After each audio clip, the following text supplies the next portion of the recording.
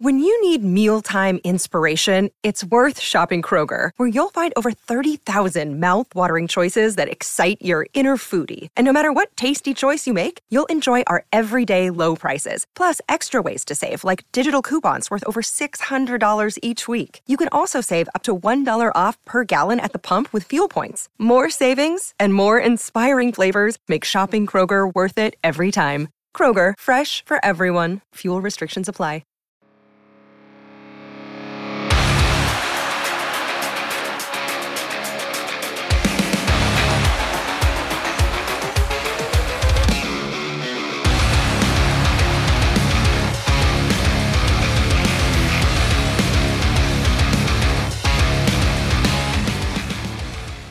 What's up, and welcome to another episode of the Grindline Podcast. You're listening to episode 210. I am your host, Greg. I'm here tonight with Ryan and Tyler. Actually, news happened like before we recorded, which is generally very rare. Normally, we get all the way through and then something happens. Thanks, Lou. Yeah, thanks, Lou, for making our night and for making us not make that trade. But I want to get how you guys are doing tonight. We are going to be doing player tier ranking. Rather than grades, because if we do individual grades for everyone, it takes forever. So we're going to kind of go by tiers. But Ryan, how are you? Tired. So same. Thank you. Yeah, same. No, I'm good. Basement got started today. So that, I guess on the opposite end, that's where I'm wired. So we're going to have a basement in the next month. That'll be pretty much finished. Tyler, that's excitement for you because you'll have your own little place to sleep and shower and everything. So Tyler just going to end up moving in with you. Probably. Tyler can be, Tyler can be free labor, man. Free babysitter. Save a lot of money. Like I said, I was close to the microphone, kind of rubbing my hands together because, I'm very excited to hear that my basement is getting ready to be built. My basement. You're going to have a 77-inch LG down there. Ooh, wow. Ryan's going to be moving down there soon. Damn right. To get away from everybody. Tyler, how are you? I am fantastic. Got back from the gym and now I'm ready to talk some hockey. I saw it right as that news dropped. I was in the middle of I think I was doing curls and I looked down at my watch and the Elliot Friedman tweet. So that was interesting. And I'm sure we'll talk more about it. Oh, we will talk more about it. Actually, that's what we'll cover first because it's news that was on the top of everyone's radar. We were waiting for things to happen. And I'm actually really glad that Yzerman didn't make this deal after looking at it. So Vancouver Canucks general manager Patrick Alvin, I think, is the one who first announced it, that the team had acquired forward Anthony Bolivier, center Atu Ratu, and a protected 2023 first-round draft pick, which is top 12 protected from the New York Islanders in exchange for Bo this year, Horvat. right? Yeah. Next year, it's anything. Yeah, they can push it a year. If they finish in the top 12 in draft, then they can push it out to next year. But they did get Bo Horvat, and that is a trade that if I was Yzerman, I would not make. That's basically like saying, give us one of your high prospects, because Ratu did play games for the Islanders, but he's one of their top prospects in their system. And then it's give me, I guess, I don't know what your equivalent for Bavilier would be. Maybe you're going to give him a Michael Rasmussen. And you're going to give them your first. And I think the first is what would break it for Yzerman. He had said previously that he's not trading picks. And Lou says they want to extend Horvat. It doesn't look like they have the money. It'd be kind of hard for them to make the money unless they off some cap. So Horvat may actually end up being a UFA in the offseason again, which Detroit could go after. But I mean, if I'm in Yzerman's position, especially with the reports that came out recently that Yzerman is unpleased with some of the additions that he made in the offseason, I'm not really in the position to give up more to try and get a Bo Horvat. So what do you guys think of the trade? The other thing that the Islanders could do if, say they fall out of it or something and they can't sign Horvat, or like he doesn't want to sign there. I wonder if they could flip him again. I know it's not something that you see very often, but I mean, it's something that could certainly be on the table if they do start to fall out of it. People talked about that. They said, someone jokingly said, so in a month, when the Islanders are way out of the playoffs, they can just flip Horvat again. Now, whatever team he goes to, he will not be eligible for playoffs. Like if he goes to a playoff team, he won't be eligible for playoffs because it'll be past the deadline at that point. and any player traded past the trade deadline cannot play in the playoffs. I'm not talking about team. that. I'm talking they trade him before the deadline. You think they're going to trade? They could trade him within the next month if they fall out of it. So what if they went on like a 10-game losing streak? Well, currently they are sitting 3 points behind the Penguins. Okay, so say that 3 turns into 12 or 13. 2 points behind the Penguins. Sorry, it could. I mean, if they went on a bender and just like lost 6 in a row, I mean, that, and you know what? Could happen. They could, because they don't score very many goals. So it's certainly a possibility. I guess Horvat does help that, though. He does. Ideally. And that's the thing. They didn't really give up any of their threats to get Horvat. That's the thing. The Islanders did this move to say, hey, we need scoring. We're going to go out and get scoring because their goaltending is great and their defense is respectable. And they go out and get scoring to hopefully help them bump up past the Penguins. They're 3 points behind the Caps, 2 points behind the Penguins. So if they bump that up, they're not catching the Rangers at 62 points, I don't think, but they're trying to improve their chances of getting into that wild card spot. Now, if you look at it, the Panthers are at 54 points, the Sabres are at 56, and the Red Wings are at 50. So we're all in that kind of race together. But I mean, like you said, if we start doing good, the Panthers continue doing well, the Sabres do well. And if the Islanders with Bo Horvat shit the bed, sure, that trade could happen before the deadline. And it'd be funny. If anything, that'd be comedy, because maybe Lou tries at that point to recoup his assets that he just got rid of. I mean, for me, it looks like off the top, Vancouver won the trade, because I don't see how the Islanders extend Horvat for the money he's going to want. Plus, they gave up potentially their first, say, the funniest thing would be if they finished like 13th in the draft order and they miss the playoffs and lose their draft pick. It's a move, like I said, a move I would not have made. And I'm glad Yzerman didn't pull the trigger. If he was in it, I'm glad he didn't pull the trigger at that price. I mean, I will say, if he tries to trade him off again, they definitely have a little bit of wiggle room there, because what did you say before this, that Vancouver retained 25% of the salary? Yeah, they retained 25% of his salary for this season. So right there, what's that busted down to? Is it 5? It's like $1.25 million or something. So he's at under 4, or he's at under 5 million. So yeah, he's at roughly 4.75 right now. No, around. It's under 5. 4.5. He's around 4.5 right now. So now the Islanders can double that up and retain 50% of that for the remainder of the year. So you're pushing him down closer to 2.5 million right now for retained salary going to the another team that's looking for a playoff spot. Boston that's is where it salivating. could potentially happen. Oh yeah, totally.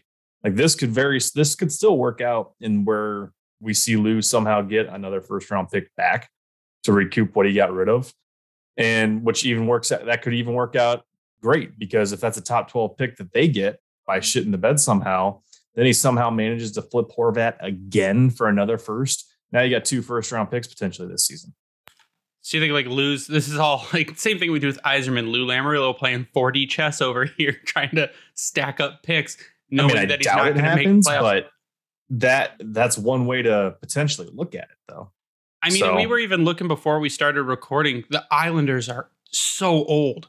Like half their team is using walkers currently. Defense, they're young, arguably. Sure. Well, sure. Under 30. I'll put it that way. Yeah. So you've got 2 guys at 28, 2 at 23, 1 at 25, 1 at 26, 1 at 30 on defense. You only have 1, 2, 3 players under 30 years old at forward currently. Besides that are Wahlstrom. active. Yeah, Wahlstrom's on IR. And so is Hudson Fasching. But that's it. Like, you've got 32, 31, 33, 30, 31, 31, 33, and they're all making a lot of money. Yeah, that's a narrow window. And they're all, their window is like, I mean, it's the crack I put in my window to let a slight breeze in when it's raining. That is the window that the Islanders currently have right now. Or Ryan, for Star Wars terms, you're running toward a door and it is slowly closing. Very Raiders of the Last Ark-esque. Yeah, what's going to happen, though, I think, is the door is going to close and they're going to be stuck on the wrong side of it. Because I mean, like you said, it's totally possible the Islanders miss the playoffs. Said last. I meant lost on the West. Said last. Oh, I was looking at something Ryan. and said last. Yeah, I told you I'm tired. It feels like the Islanders are one of those teams, though. Like if they could just get hot, they do have a good enough goalie where they could, make a pretty strong run in the playoffs if they do get there. You know what I mean? Especially considering the way they play hockey. They're fucking. Well, they beat Detroit recently, only allowing 2 goals. So that tells you what. So I don't know. It's interesting. I mean, like I said, they gave up a lot. I feel like, but it could work out for them. You know what I mean? Like they could end up having their second line center for the future if they can figure out the cap and maneuver it. I mean, it sounds crazy, but you could still trade a Brock Nelson, or you could trade, a Pajot or someone like that. I don't know. The Pajot one looks worse and worse every year, it seems like. But Brock Nelson's 31. He's making $6 million for 2 more seasons. Yeah, and that's the crazy. There are some really bad contracts here. I mean, make no mistake. Tyler, Horvat's next one's going to be what, 9.5? No. I mean, Horvat might make an 8 by 7. 8. Okay. So if you're looking at, it can still be an 8-year deal though with the Islanders, right? Because he got traded there. I think it can. I think it has to be the last team that signed you. It's going to be 7. Yep, it'd be a 7-year deal. Oh, so it would be 7. Yeah. So they don't have. I thought you would have had to have done They would have had to have done a sign and trade. Oh, that's what it is. Okay. Yeah. So then they have no leverage basically. So they can give a 7-year deal just like everybody else. Yeah. So, you talk about centers. So here's the center depth currently playing for the Islanders. You've got Matt Barzal, you've got Anders Lee, you've got Brock Nelson, you've got Bo Horvat, you got JG Pajot, you got Casey Cizikas. They're all centers. So what you got, like 6 centers, and you've got 4 center positions, and these are all active roster players. I'm not sure. I don't know where they put Bo unless they move someone to a wing. And it's a confusing move for me for the Islanders because of the position they're in.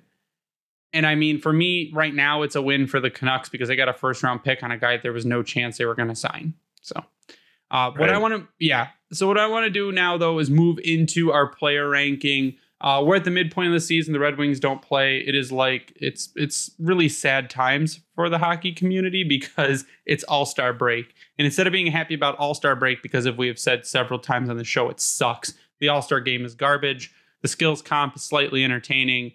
And this is the time where all the stars get injured so that they don't have to go to the All-Star break. At least the jerseys are beautiful. Sure, the jerseys are, upon introspection with myself, the jerseys are good as long as you're not getting the mostly white one. I like the mostly black one, which would be my Dylan Larkin jersey I'm probably going to get.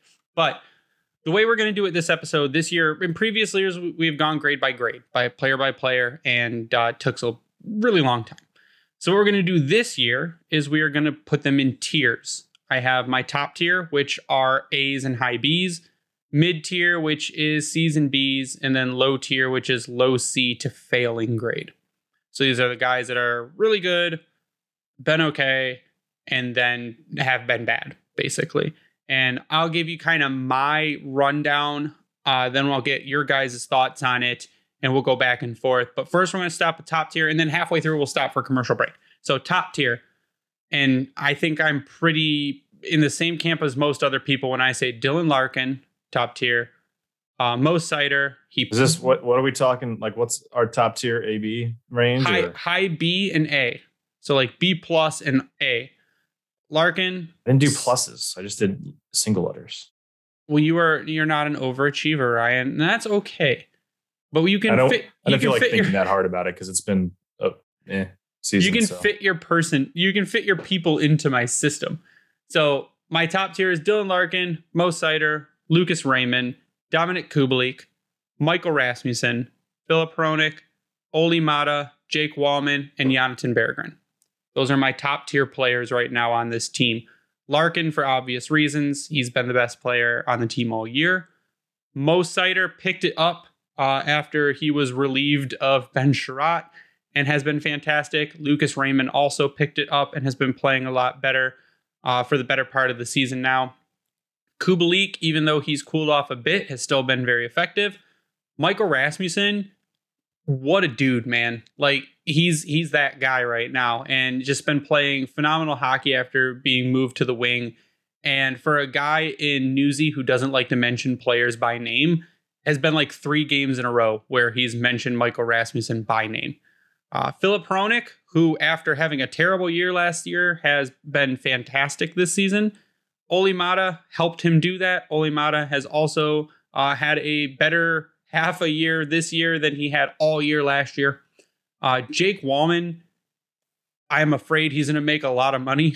That's my fear currently. And Berggren has come in and done everything you've asked of him. But that's my top tier players right now. And I kind of want to bounce that off you guys and see if there's anyone you maybe had in there that I didn't, or someone you didn't have in there that I did. And we're going to start with Ryan. I think we had pretty much the same list. I mean, my top tier arguably is A's and B's. And I think, let's see, I had Hronek, Perron, Berggren, Larkin, Kubalik, Raymond, Raz, Seider, Maatta, Walman. I think that's almost exactly what you said. I don't think I was missing anybody there. Yeah, the only person I did not have in my top tier was Perron. Perron I did. And mainly because of what he has done in terms of power play, more so early, but he's been consistently one of those guys that you see out there doing things on the ice, typically well. So I had him as, he was kind of a surprise to me. I know he's got 30 points over 48 games. That's nothing like crazy, but he's got 14 goals, which is tied for second on the team, I do believe. So in that sense, to me, that elevates him a little bit and puts him in my top tier for the season. But I mean, the rest, you pretty much nailed it. I think Berggren exceeded expectations, even though I think we all assumed he'd be awesome. Razzie nailed it on the head. He's been probably easily the most improved player coming into this season. Hronek kind of picked up where he left off last season. Larkin is Larkin. Kubalik, I don't think we expected the goal surge that he had early on. It sucks that he's kind of slowed down as much that we're seeing 34 points through 48 games, but that's still, I think, a win in terms of the signing there. Raymond and Mo, they started out slow, but they've picked it up. Maatta, you mentioned how he started hot as well with Hronek, which I would love them to get back together, because I feel like just bury Sherratt on your third line and let whoever else is on that pairing with him equally suffer. Yeah, it can't be any worse than what we're already seeing. So, and then Walman, I've got him up there just because his skating helps elevate Mo Seider to a different level. And they've just been a huge compliment to each other. I don't have the fancy stats up. I know we've talked about them before, but when those two are together, good things happen. So that's all we can ask for. Walman is also such an offensive presence. Like he is the thing about him, he's like the problem. He's as consistently a offensive threat as almost any forward on the team, which is really saying something. And I think, again, and we had talked about previously, that's the Mo Seider effect. He knows Mo Seider is defensive, so he can jump into the rush, he can shoot the puck, and he shoots at any opportunity he gets, which is what literally everyone on the team should be doing. Shoot the puck. Whenever you get the puck, shoot it. So I think that's the big thing with Walman is he's playing so above his value right now because his contract is so cheap. And I just, what was Dom's model showing him at, like 7? Yeah, like he's worth like an $8 million contract with the way he's producing right now. He's not going to get that though. No, he won't get that. But I could see Maatta getting a $4 million contract. Is he getting a Hronek contract? Or more? Yeah, I mean, around Hronek. Hronek had a little bit more backup to his game. Like he had previous experience when he signed that contract. But I could see Walman getting a $4.5 million contract because that's how good he's been. The person that I included in my top tier compared to what you guys had, I had who you guys had, but then I had Ville Husso in there as well. Just because, I mean, there's been obviously some games this season where the Wings don't win if it's not for Husso. I mean, he's got 17 wins. I know his goals against average and his save percentage don't look fantastic, but I mean, he's facing a lot of shots, and some nights, obviously, they kind of get lit up. Out of those 11 games, I didn't look exactly, but I can tell you that there's 2 or 3 games in there that are absolute blowouts. So, and they're not all Husso's fault, obviously. I'll kind of go back and forth with Perron. That was the one guy I was kind of like, well, should he be in the top tier? The other guy that I kind of debated putting in the top tier too, and his game has gotten much better, I feel like, is Joe Veleno. I mean, he just seems to, every time he's out there, I know most players give 110%, but it feels like he's like things are starting to come together for him. Like everything's starting to feel like it looks in sync. I know he's not playing, crazy minutes or anything like that, but he's another guy that I kind of debated whether putting in that top tier or not, but I ended up not. Yeah, I had Husso higher, but I think since we talked to Daniela is where things have kind of fallen off the wagon for him a little bit, it seemed like. And that's where I just kind of brought him back down to the middle of the road, just because you mentioned that the goals against and save percentage aren't that great. They're not. I was looking at Max's article today. He had gone from like a 918 to like a 90 whatever it is now, 901. So that is quite the drop. And that was going from game 20 to game 34. So that's where, for me, that dropped him back down to the middle tier, where, I mean, if he would have kept that same level, if you will, I would have bought into it. But I mean, what stood out to me in the comment I'm trying not to go too deep into the middle tier here, so I apologize. But you have Lalone even mentioning that I do think we've rolled out a tired Ville Husso some games, and he has not been his sharpest. So to me, it's a double-edged sword. Like, he could have been there, but then you think about those things that might have come into play, and it's obvious. So that's what brought him down for me. So, but I digress. Yeah, I'm kind of in the same boat with Husso, and he made my mid tier, and it's about the same thing. Like, you're right, there are games that we're not in it without Ville Husso, but there are also games where Ville Husso is not fantastic, and it goes back and forth. I mean, not as bad as Ned was, but I had him in my mid tier. And if we're gonna go back to Perron, the only reason, if intangibles were counted, and what Perron has brought to this team in terms of leadership and veteran presence, I would definitely bop him up into top tier. But the reason I moved him down into mid, and it's not that he's an average player right now on the team, I'd give him a solid B. But in the past 15 games, he has 3 points. And he's averaging 16 minutes and 22 seconds of ice time. And 15 games, that's a third of the season so far. So, or a little under a third of the season. So if he picked it up, and like you said, he's a good power play presence, and it's hard not to mention the other factors that he's brought to the team, like the veteran presence and like the leadership in the room. And it's been mentioned by coaching staff. It's been mentioned by Newsy. It's been mentioned by other players that's just what he does, because he comes from a winning culture. He's won before. He knows what it takes. And I'd bop him up there, but mid-tier is where I put him, because for me, he's a solid B. And if we move on to my mid-tier, I've got Andrew Kopp, because Andrew Kopp, to me, has brought it up since recovering from his injury, and he's actually been very, very effective recently. I've got Perron. I put Oscar Sundqvist in my mid-tier. I think he is very underappreciated for what he does for this team, and he's one of my guys that I think a lot of people underestimate, Oscar Sundqvist. Joe Veleno, Ville Husso, Robbie Fabry for his limited time, and Magnus Hellberg. That's my mid-tier. These are like my C to C plus, C or C plus up to a solid B. That's my mid-tier. I agree with that mid-tier. The only other guy I probably would have added to the mid-tier is Ben Sherratt. No, I'm just kidding. Big fuck you. My struggle was Pius Suter. See, I have Suter there, and it just like, I know his numbers aren't fantastic. He's only got 12 points in 45 games, but he's playing third and fourth line minutes. It's not like last year where he's playing a lot of top 6 minutes. He's not doing that as much anymore this year. And I mean, obviously the team is much better. So, but yeah, I mean, that's the only guy I kind of debated, and then I did end up putting him in. So I see him as more of a mid-tier kind of guy. I don't see him as a bottom tier. Are we talking about Pius Suter? I have him in my bottom tier. Yeah, he made my bottom only because if you look at last season in 82 games, he had 36 points.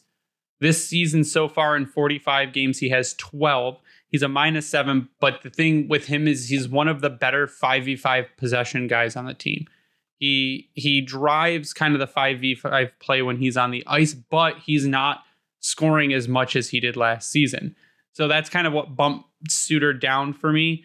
But yeah, I mean, Robbie Fabry, he's done basically all you could ask of him after coming back from a major injury. But there's not enough of there to say Robbie Fabry's a top tier right now. That's why he made my mid. Hellberg came in, and Hellberg's looked really good on a lot of nights. And then other nights he lets in 2 or 3 soft goals. But he's what you need from a backup goaltender, I guess. I already mentioned Kopp and Perron. Kopp has done really all you could ask of him after coming back. He's on pace for a career year. And that's, I mean, great after having core muscle surgery and getting a slow start. Joe Veleno is my mid-tier because, I mean, Joe Veleno is, like you said, improving, and he's finding his confidence, and it's happening. And he may need to be bumped up in ice time a little bit to see what's going on. But also, I think Joe Veleno could be a trade target for some teams. So that Ryan, what's your mid-tier look like? So for mine, I've got Hellberg and Husso. I mean, that's probably the safe and easy way out, but I already explained the Husso thing. Hellberg, we talked about several times over. Yzerman's had his eyes on him for a while. We saw that happen starting last season. And the fact that he brought him in and he's done, as you said, all you could have asked for in his couple of starts. I got Kopp in there, as you mentioned, because, I mean, he started slow. I think he's finally got his footing. He actually looks like he's skating hard and with speed out there at this point. Seems like he's healthy. I feel like he's been better on the puck where it's just not kind of rolling off him. He's been more aggressive. So I think he's a simple one here. I had Sundqvist in the middle tier. Me too. Could he have dropped? Maybe. I guess depends on who you talk to. But, I mean, he's gone back and forth. He's also been dealing with injuries. To me, he hasn't been great. He hasn't been bad. There's been some nights where I'm just like, why are you out there? But it is what it is. I got Veleno, Soderblom. I don't know if we were rating him, but I had him on the middle tier because of what he was able to do in 21 games. Robbie Fabry, again, he can't really judge him based on just a short season, but you can't be upset about what he's done. This one I struggle with. I did have Bert on the middle tier, but you could argue that he's been bottom tier. Again, when he's out there, you can still say that he is somewhat impactful, even though it's not showing up on the score sheet, which is actually hurting this team at this point. And then the last couple, I had Ned as a C, probably could be the bottom tier. I did have him on here. I had Zarnik and Vrana, but there really wasn't a point in having either of those guys listed. So that's where I'm at with that middle tier. Goaltending mid. We have mid goaltending. There we go. Don't start using that, Ryan. Mid. We've got mid. Did I even use it right? Yeah, you used it right. Yeah, see, I'm learning. Our goaltending is very mid. That's what's happening Us right now. old guys over here. You're still in your 20s. Shut up. I'm 28. Okay, I'm closer to 30 than I am 20. So no, you're not. You're fine. But so I guess that would put, and like you were saying, guys closer to lower tier. You would put Sonny closer to lower than to upper. You'd probably put. Yep. Same with Ned. Ned, though, so my low tier, and actually, let's do this. Let's take a break really quick before we move on to the low tier, because I think that is the one that we're going to have the most time lamenting on because of just how bad some people have been. So we're going to take a quick break for a word from our sponsor. We'll be right back. NBA fans, it's time to bring the hoops action to the palm of your hand with DraftKings Sportsbook, an official sports betting partner of the NBA. This week, new customers can bet $5 and win $200 in free bets instantly. Plus, for a limited time, all new and existing customers can get a no-sweat same-game parlay every day. Go to DraftKings Sportsbook app today, opt in, and place a same-game parlay on any NBA team, and if it doesn't hit, you'll get a free bet back. Download the app now and sign up with code THPN. New customers can bet $5 on the NBA and get $200 in free bets instantly. Only at DraftKings Sportsbook, an official sports betting partner of the NBA with code THPN. Minimum age and eligibility restrictions apply. Void in Ohio. See show notes for details. This time of year, everyone's talking about making big changes, which is well and good, but most of the time pretty unrealistic. I've actually found the smallest changes to your routine can make the biggest impact. In the same way, you don't have to break the bank to make a big deal purchase. Even the smallest things can be part of a big change if something you use every day. like my Raycons. Raycon is a premium audio at the perfect price point so you can build great habits without breaking the bank. Whether you're looking for a pair of everyday earbuds, low latency gaming headphones, or a speaker with a battery that will last all night into your next party, Raycon's got you covered. And yep, Raycons start at half the price of other premium audio brands, so you don't even have to choose between products. You can get one of each or a pair and a spare and still pay less than what you would with some other guys. That way you can keep one pair in your bag, one pair in your bedroom, one pair in your car, and you're still paying less than other premium brands on the market. Even if you know you love your Raycons as much as I do, Raycon wants to make sure you feel great about your purchase. They offer buy now, pay later options, and every purchase has an easy and free return guarantee. Your Raycons have 3 customizable sound profiles for when you're watching movies, listening to music, or playing games. They get a long 8 hours of playtime for the everyday earbuds and 11 for the everyday speaker, and they are water and sweat resistant for those Michigan winters where you have to be out shoveling or snowblowing the driveway. So if you're ready to buy something small with a big impact, go to buyraycon.com/THPN today and get 15% off your Raycon order. That's buyraycon.com/THPN to score 15% off. buyraycon.com/THPN. And we're back. And we've got low tier. So my bottom tier players, these are ones that are going to be the C- to whatever you consider a failing grade. If you're in elementary school, it's an E. If you're in high school, it's an F, which I never understood in school why they did that. Why was one an E and one an F? It made no sense to me, but whatever. These are your failing grade, low to failing grade. And that is Tyler Bertuzzi for me. I put Pius Suter in here. I put Adam Ernie, Ben Sherratt, Gustav Lindstrom, Jordan Osterley, Robert Hagg, and Alex Nedeljkovic. I have 2 NAs. Filip Zadina has not played enough for me to give grade to. Neither is Jakub Vrana. Those are the 2 that I could not grade based on the amount of games they played. But that's my low tier. So Bertuzzi, like you said, Ryan, he ain't doing anything. That's the thing. He's in and he's playing hockey and he's making some play. He had some good chances the other day. Some great chances in the 0-goal game against the Islanders. And it's been like that for the past few games. There's just been a few chances, but when he's away from Dylan Larkin or he's on the opposite side of the ice, nothing's happening. And he's going in and maybe trying to dig out pucks a little bit, but he's not scoring. He's not putting the puck in net. He's not getting assists. There's no points. So Tyler Bertuzzi is in my low tier. Pius Suter, he could have went to my mid tier. He was one of my bounce back and forth kind of guys. I went because of the lack of points based on his performance last season. Sure, he may be driving play, but it's not resulting in anything for him. So Pius Suter's there. Adam Ernie, I think he's gone at the deadline. It's just he's been scratched several times. He had some offense to him this season. Nothing's happening. Ben Sherratt, God love you. Anchor of a fucking contract right now. Gustav Lindstrom, again, after having a solid first half of the season last season, what has happened? What has happened? Not recovered to Gustav Lindstrom.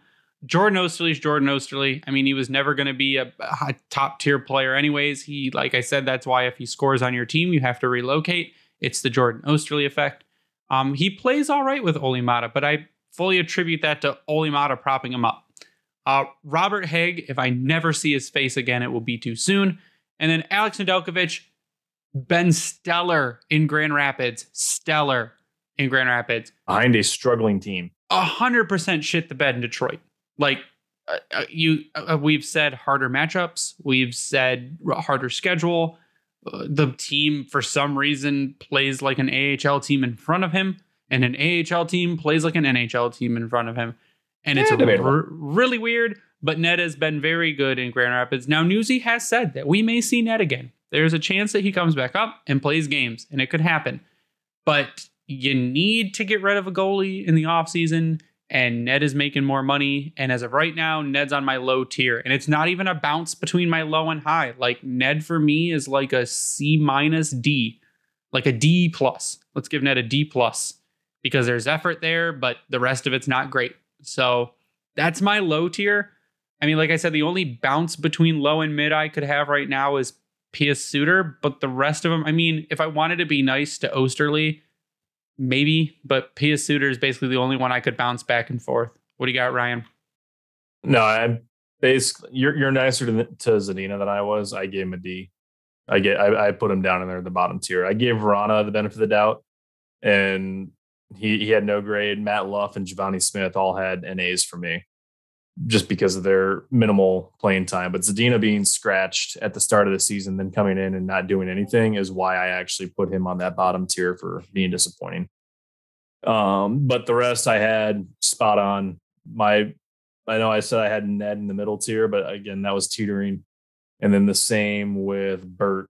But you could argue, like you said, he's bottom tier. And we're talking about it in the Discord right now that Mo saying he's hoping Bert gets going. I think everyone's hoping he gets going, but you need Bert to get going.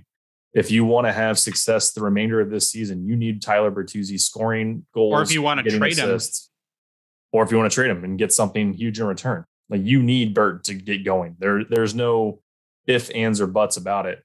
And if he doesn't, you trade him, and now you got Jake Vrana back in the lineup. So, but I mean, the rest of the guys that you mentioned, I really don't have much to argue against. I mean, Sherratt, we were excited because he was bringing a physical presence out there with Mo. But as time went on, that new pretty player that wore off a little bit quicker than I think we all expected it to be. Tyler, you were always on I hate Sherratt bus, so you get to gloat on this one a little bit. And I'll take my victory lap in a little bit, but yeah, I said before that I didn't believe in Sherratt, and I'm being proven right every single night that I watch this clown skate around the ice. So, I mean, he got a first round. Like, is he the equivalent of Kyle Quincy at this point? He got a first round pick, and you're just like, what did he must have a really fucking good agent? He must just have like that presence like throughout the NHL that just for some reason, and it's not an advanced stats for certain. But there's got to be like something that these GMs or somewhere around the league sees that he's a good skating physical defenseman. That's about what you can probably throw down. I wouldn't even call him that physical. There's games where he's invisible out there. No, I get that, but when he does throw the body, you see it, and he can skate well, which opens himself up offensively a little bit. So that'd be the only thing you could argue, but he hasn't been good, so no, it doesn't matter. I just want to say, NHL players or soon-to-be NHL players, if you're listening, Craig Oster from Newport Sports Management, he is the agent you want. He is Ben Sherratt's agent, and holy shit, he's a fucking miracle worker. So, Craig Oster, we're going to plug you because you've done some phenomenal things in your career, and we're just going to give you the plug. But go ahead, Tyler. Oh, I mean, I agree with your guys' tier. I mean, it's unfair to put Zadina or Vrana down there. I'll give Vrana the benefit. He played 2 games. Zadina still played 9. Exactly. Yeah, 9 games. I guess on top of being scratched for several. That is true. So, I mean, I guess I could see the Zadina thing. Vrana, obviously, it gets an NA for me just because, I mean, he hasn't played. How many games has he actually played? 3? 2? Okay. So, not very many. So, I think the biggest thing is there's too many players on this bottom tier still, and too many people in the mid tier still. And if you talk about playoffs or you talk about developing and getting better, you need to see more players be more consistent, and I think that's really the biggest thing that we talk about here in terms of the value of this whole list here. There's not enough players on that top tier. See, I mean, Tyler, to your point, like not having enough guys up top. I mean, we just talked about a lot of guys being borderline mid to low tier.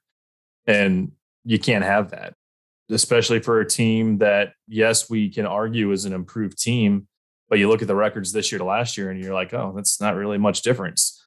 But I mean, they've allowed the plus minus and goal differential is a lot better. They're allowing less goals, but they're still getting outscored. But to that point, I was just over in the Discord. I mean, they're 5-6-2 in December, which we knew was going to be a difficult month. But there were games they could have won, and there were games that they just flat out looked bad. And then they followed that up last month in January, or this month, if it's the 30th. So last month, 5-7-1 in January. Not good enough. You can't be going into this point in the season struggle bussing, and they did. So, but again, it's to that point where, I mean, through all those games that weren't very good in December, was Ned's downfall. Now he's in Grand Rapids. Is he doing well? For the most part, but he's not here. He's not helping this team get better. And that was the expectation, that he would be a 1A, 1B complement to Ville Husso. And that ain't happening. We thought Sherratt would be more aggressive. He's fallen off the wagon. Suter, he's just kind of Ernie, we were cautiously optimistic, I think, for him to be more of an impact player. Middle six is your best case scenario.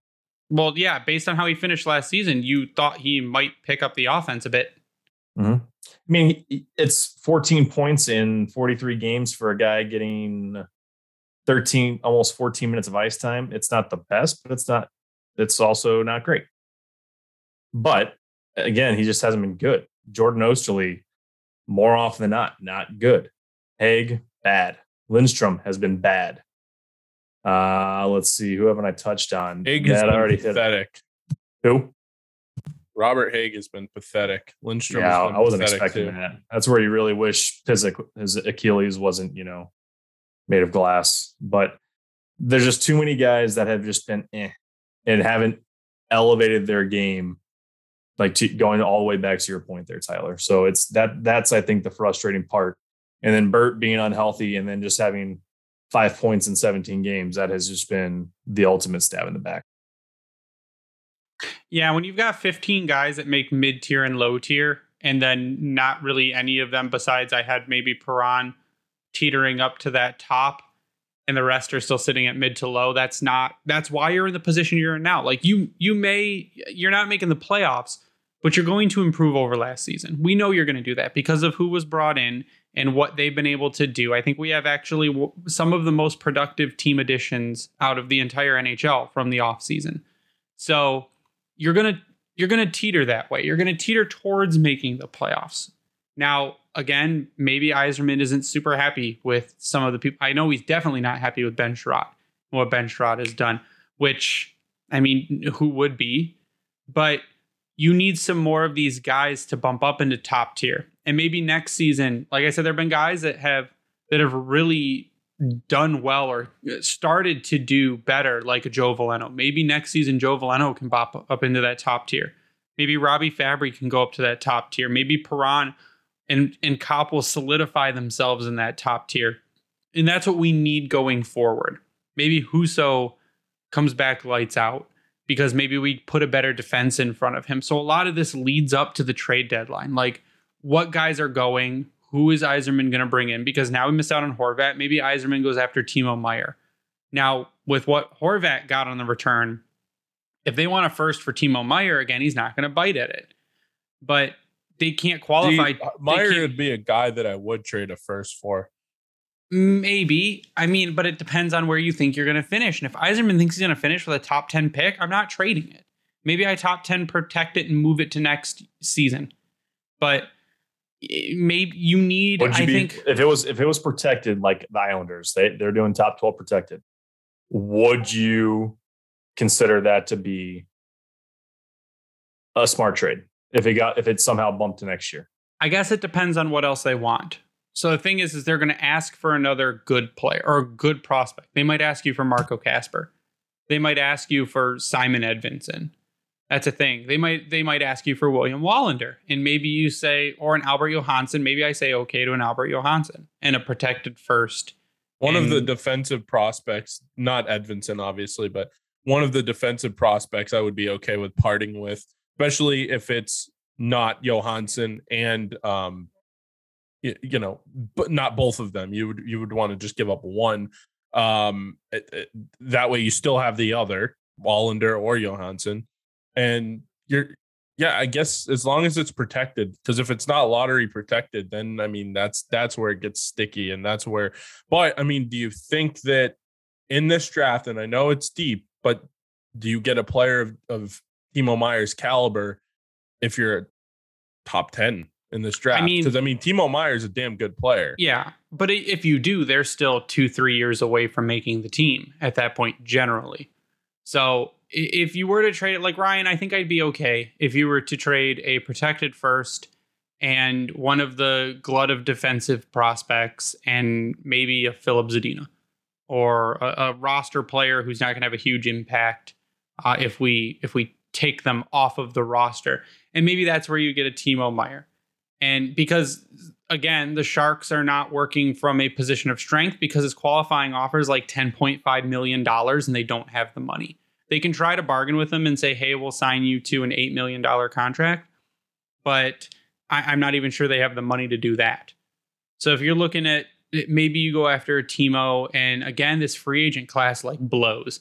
So I think you're looking at, unless Pastrnak makes it to free agency, which I don't see happening. And even if he does, he's going to get like 11 or $12 million, which is going to be insane. I mean, not insane because he's worth it, just insane because that's a lot of money. No, insane. You're not giving a winger 11 or $12 million. That's insane. Sure you are. I mean, he'll ask for it and he'll get it because look at the production. It's kind of funny though how he always talked about, and I don't know, he hasn't really come out and really talked about it from what I've heard of people saying here. But I do know, and here's your Bruins minute for you. But welcome to Bruins Corner with Tyler. Right, basically. But no, from what I always remember, he had an interview with another podcast. It might have been Spit and Chicklets or something. And basically he said that like he doesn't play for the money and that, you know, he took less to stay with the Bruins because they have a good team and blah, blah, blah. Who's this? Pastrnak. Sorry. Okay. The last contract.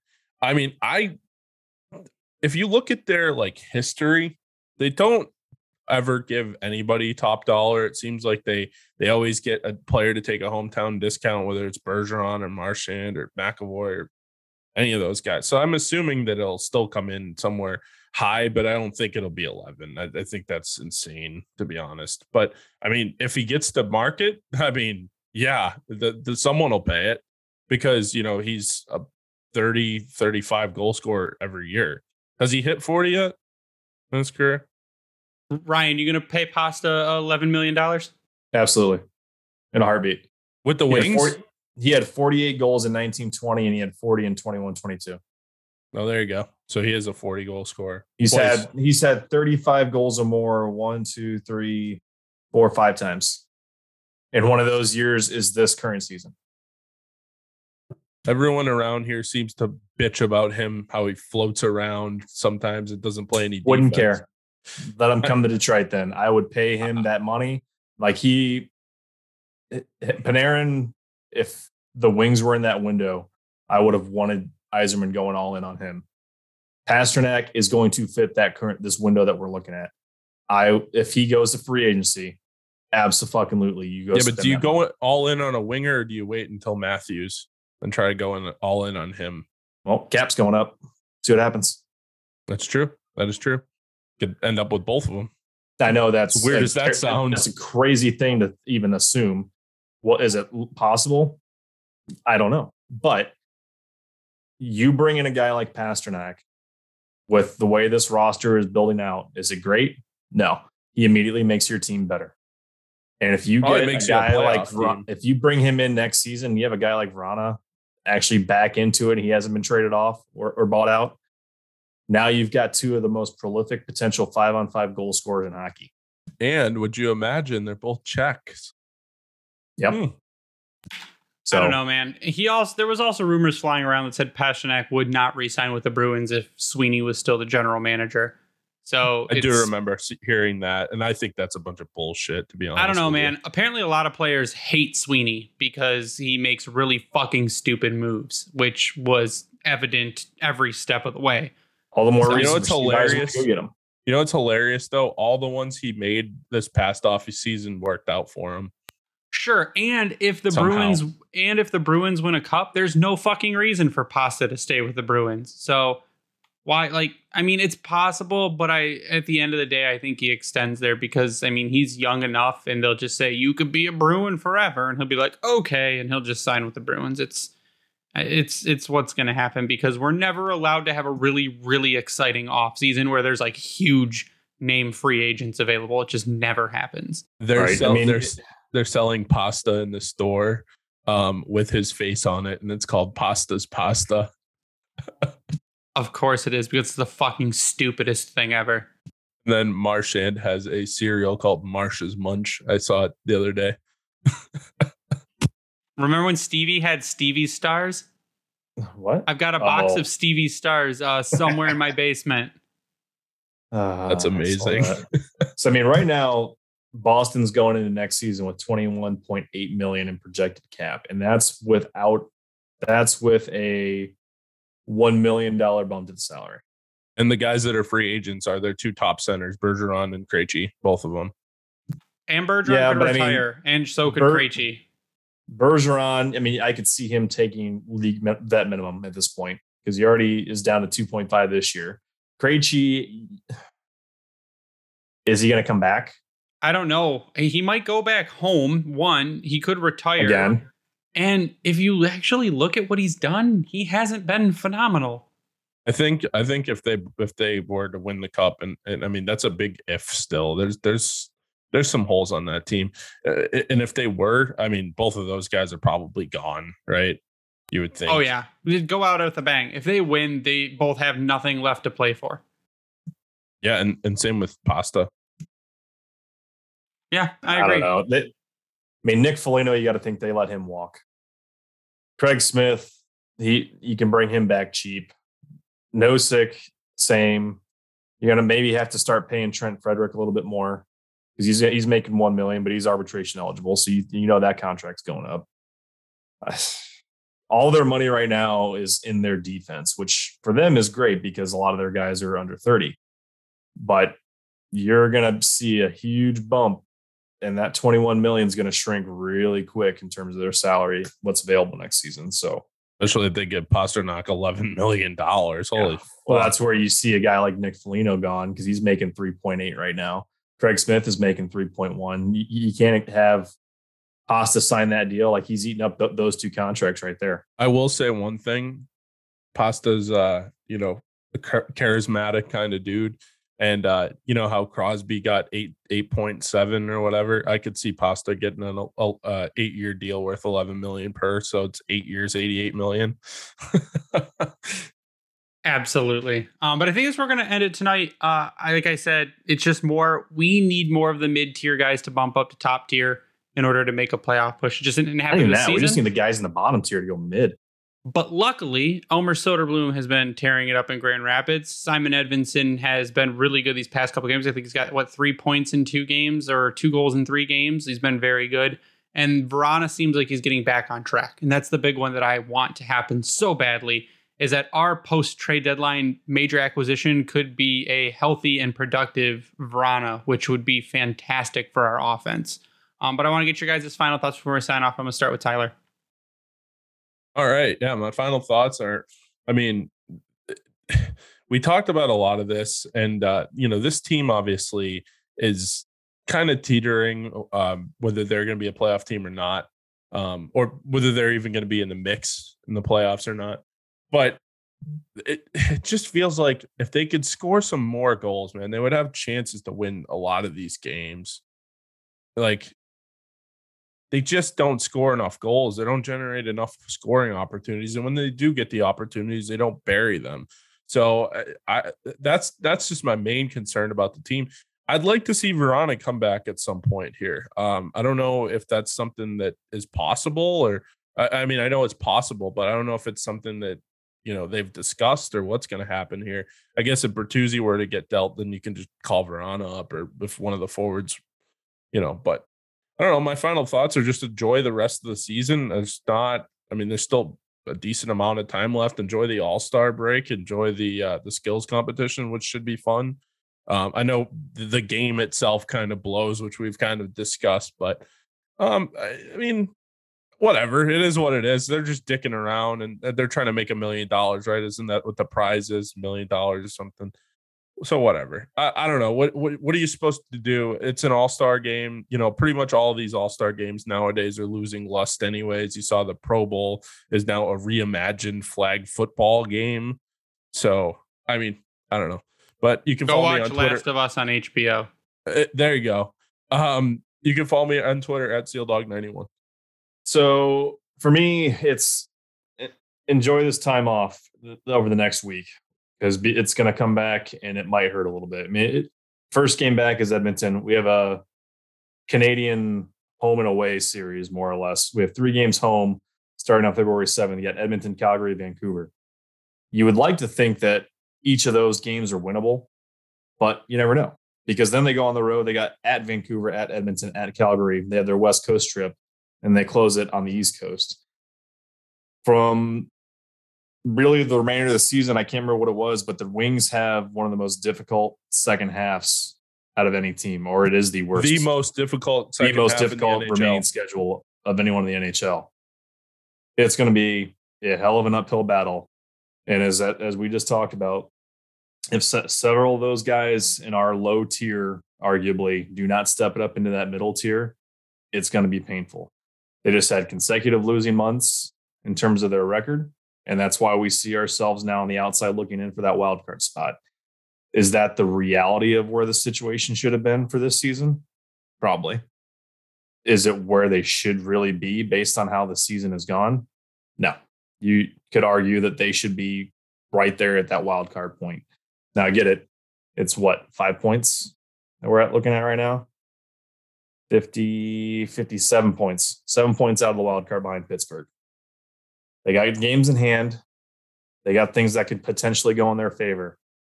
They need to elevate that game. Hopefully this week off, that means we're going to see Zadina back at the end of this All-Star break. Maybe he comes back and finally finds something, because I tell you what, if he doesn't, he's gone. And my leash to him is very short. But Bert, of all the guys that we've had out there that have returned from injury, Fabry's doing his part. You need Bertuzzi to show up and do something that we've seen the last several years when he's fully healthy. You can argue that he is fully healthy. He's looked better. It's the points haven't come. They need to, for this team to actually start to push and be more consistent. I feel like if that happens, then we might see an elevation of this team a little bit. If not, we're going to see more of the same. And that could be getting kind of frustrating over the next month going into the trade deadline. So we'll see. It's kind of a meh year to this point. Can't be mad. Can't be too excited, but they're competing. So we'll see what happens after the All-Star break. Other than that, already Ryan 33. Yeah, my final thoughts are going to be next week. We have YouTube creator Lego Rocks 99 coming on to talk hockey. He'll be interesting to talk to since, Bo Horvat just got traded, and we'll see his thoughts on the trade because he is also a Canucks fan. So he will be joining us on the show to talk Red Wings hockey. But you can follow me online at Bringing the Wing. Follow the Grindline Podcast online at Grindline Pod. We'll give a shout out to the Hockey Podcast Network for hosting us and spreading us around. We also give a shout out to Vintage Detroit, which is the only place you should get your Detroit jerseys from and worked on. If you use promo code GRINDLINE at howieshockeytape.com, you get 10% off your order. If you use that same promo code at Bring Hockey Back, you get 12% off your order. You can check out our merch at redbubble.com by searching The Grind Line, and we would love for you to go over to our YouTube channel and subscribe there and turn on those notifications for whenever new videos go live, because I assume things will start picking up and not when we record. So there will be videos in between our episodes to break things down, especially with Yzerman being a wizard and doing things at 2 a.m. So that's going to do it for us tonight. So for Ryan and Tyler, I am Greg. You stay classy, Hockey Town.